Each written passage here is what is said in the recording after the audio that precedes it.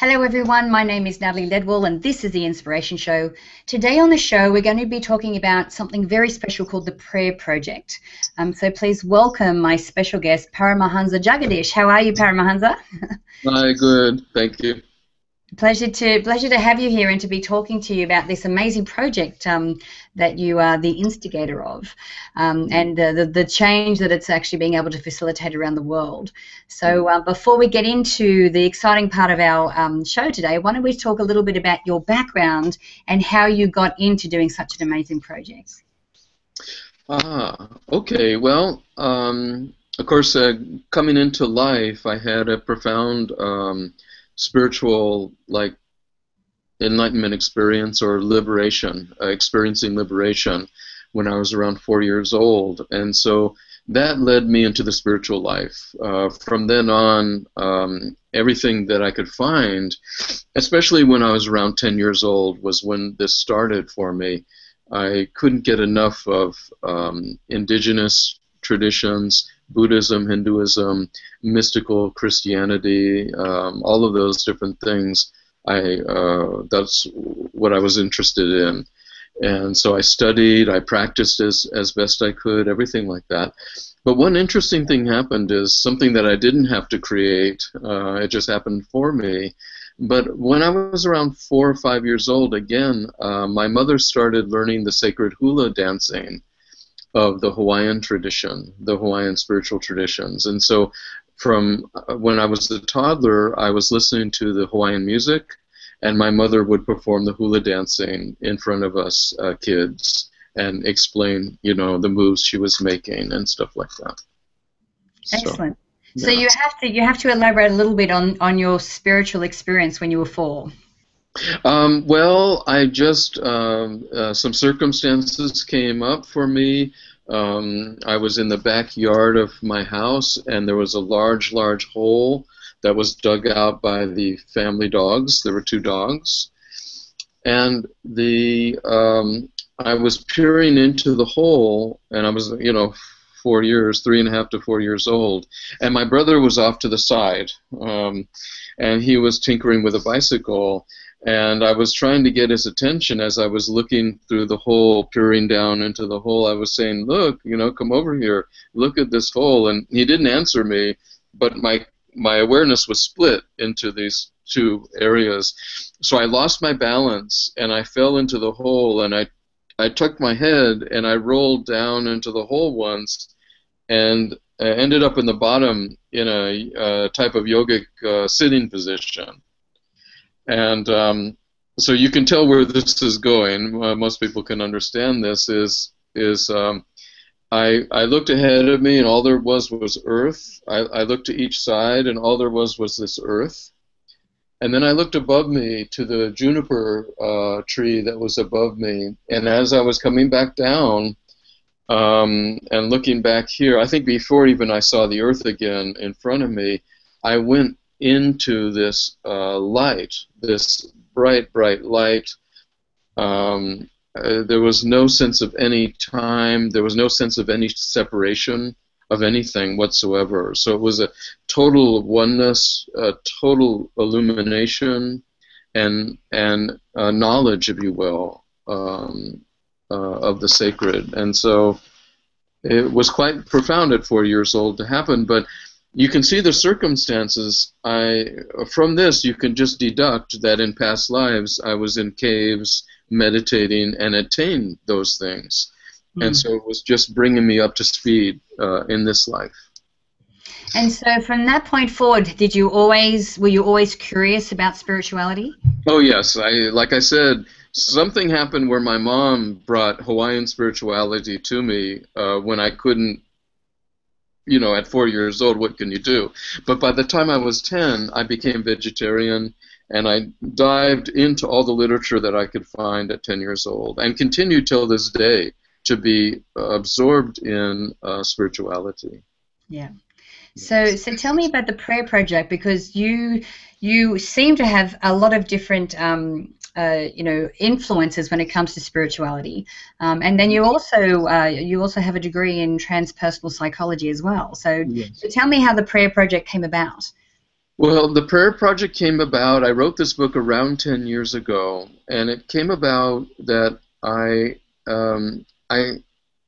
somehow I was probably near a TV. I was probably part of my life where I had a TV connected, and something like that. And I was seeing that there was so much suffering in the world, so much going on, and it's due to ignorance. It's due to us being covered over by ignorance and not understanding who we truly are, and all of that stuff. So I thought, well, I have to do something. I have to do something to put something out there, and maybe it'll take off, and maybe it won't. But I have to do my share. I have to do something. And so even though the book was written so long ago, I never felt it was finished. There's so many other things I want to put into the book. But you know, little things at different times and stuff. And sometime when I'm, you know, have a year where I can just Focus. focus, right? Focus on it such a deep level, then I might elaborate and put some more things in the book itself. Excellent. So when you say prayer, I mean, you're talking about, is there one kind of doctrine, or one, you know, what's your interpretation of prayer? No, prayer is everything. Prayer is meditation. Prayer in action is bodhisattva activity, benefiting others in whatever way you can, in humility and care and concern. And then there's formal prayer, you know, where we say some things, where we concentrate our mind, where we reach out to the divine, and we ask the divine to intercede and heal this planet, not the planet, heal the human beings on this planet, so that the planet doesn't have to go through climate change, the way climate is changing and causing so many things. I mean, in a way, the earth and the climate is responding to the havoc makers of the planet, which are the human beings. So... So is there a specific way or a proper way to pray? I don't think so. I think we do it with our heart. We do it in humility. But even if we do it in anger or upset, it's all prayer, so it's all good, I think. Okay. And so what's the benefits to people that are listening to this video? Like, what are the benefits to them to get involved in a project like this? That's a great question, because I know people like that answered. When we do 3 minutes of prayer 3 times a day, which is what this project is, we will notice our life becoming filled with love, and we pray for ourselves as well, first, to be purified, etc., and then we pray for the benefit of all other beings. Especially the leaders, government, religious, financial leaders, corporate leaders, all leaders, which really includes everyone, because everyone has an influence with someone else, for the purification of all those leaders. And what will happen is our own life will transform from the inside out. And when we pray for the benefit of others, you know this, because of this great bodhisattva activity, benefiting others with a pure mind and heart, all kinds of graces come into our lives. Our lives will be improved 100-fold, if you will. Yeah. Right. So is there a specific time of the day that we should do this? The reason I'm asking this, because if you read something like The Field or The Intention Experiment by Lynn McTaggart, I mean, scientifically they've been able to measure that if we all have a certain prayer intention at the same time, it actually it's way more powerful. So is there a certain time that we should do this? Yeah, well, you know, I say do it whenever you can, because some people get hung up on times. But I say morning, noon, and night. Morning, noon, and night, put in 3 minutes of quality prayer, of heart concentrated prayer with love. And then you know, people will probably find themselves taking 30 seconds to 3 minutes, maybe 20 to 30 times a day, whenever they want to, because they feel that love expand from their heart outward.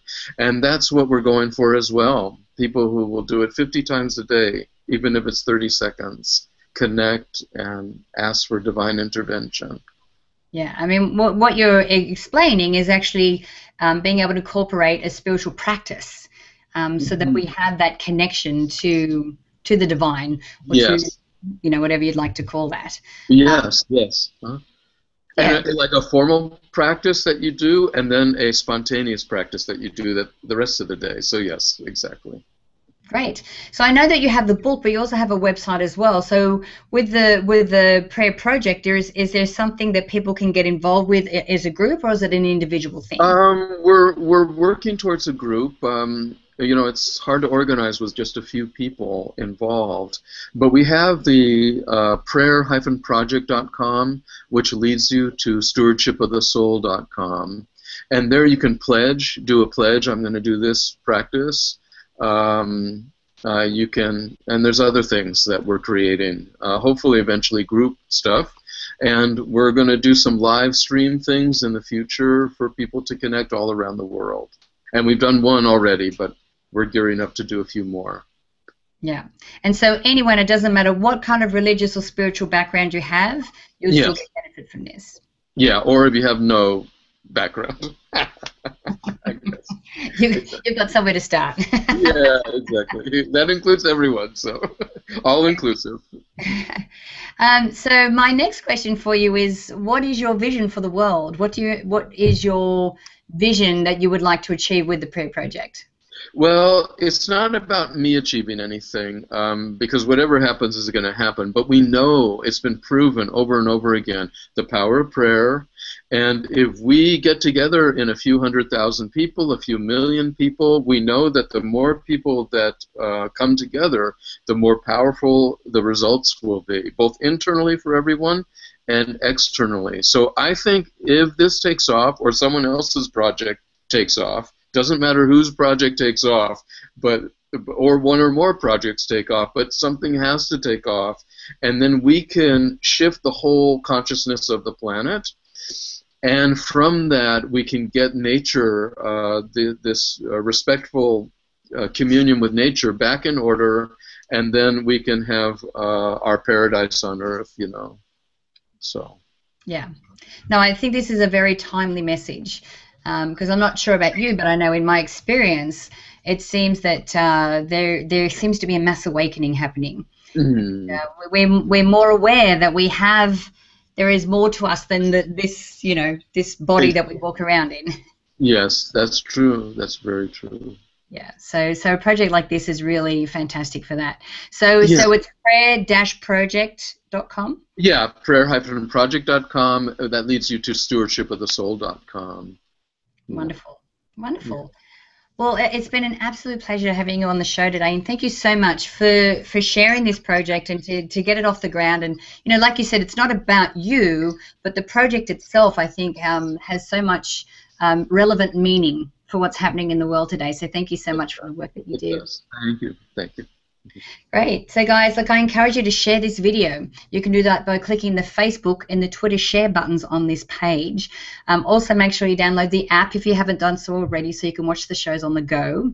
And also make sure that you leave your email in the box on this page, because I would love to send you the Manifesting with the Masters video e-course. It's actually valued at $87, and I would love to send it to you for free. So until next time, remember to live large, choose courageously, and love without limits. We'll see you soon.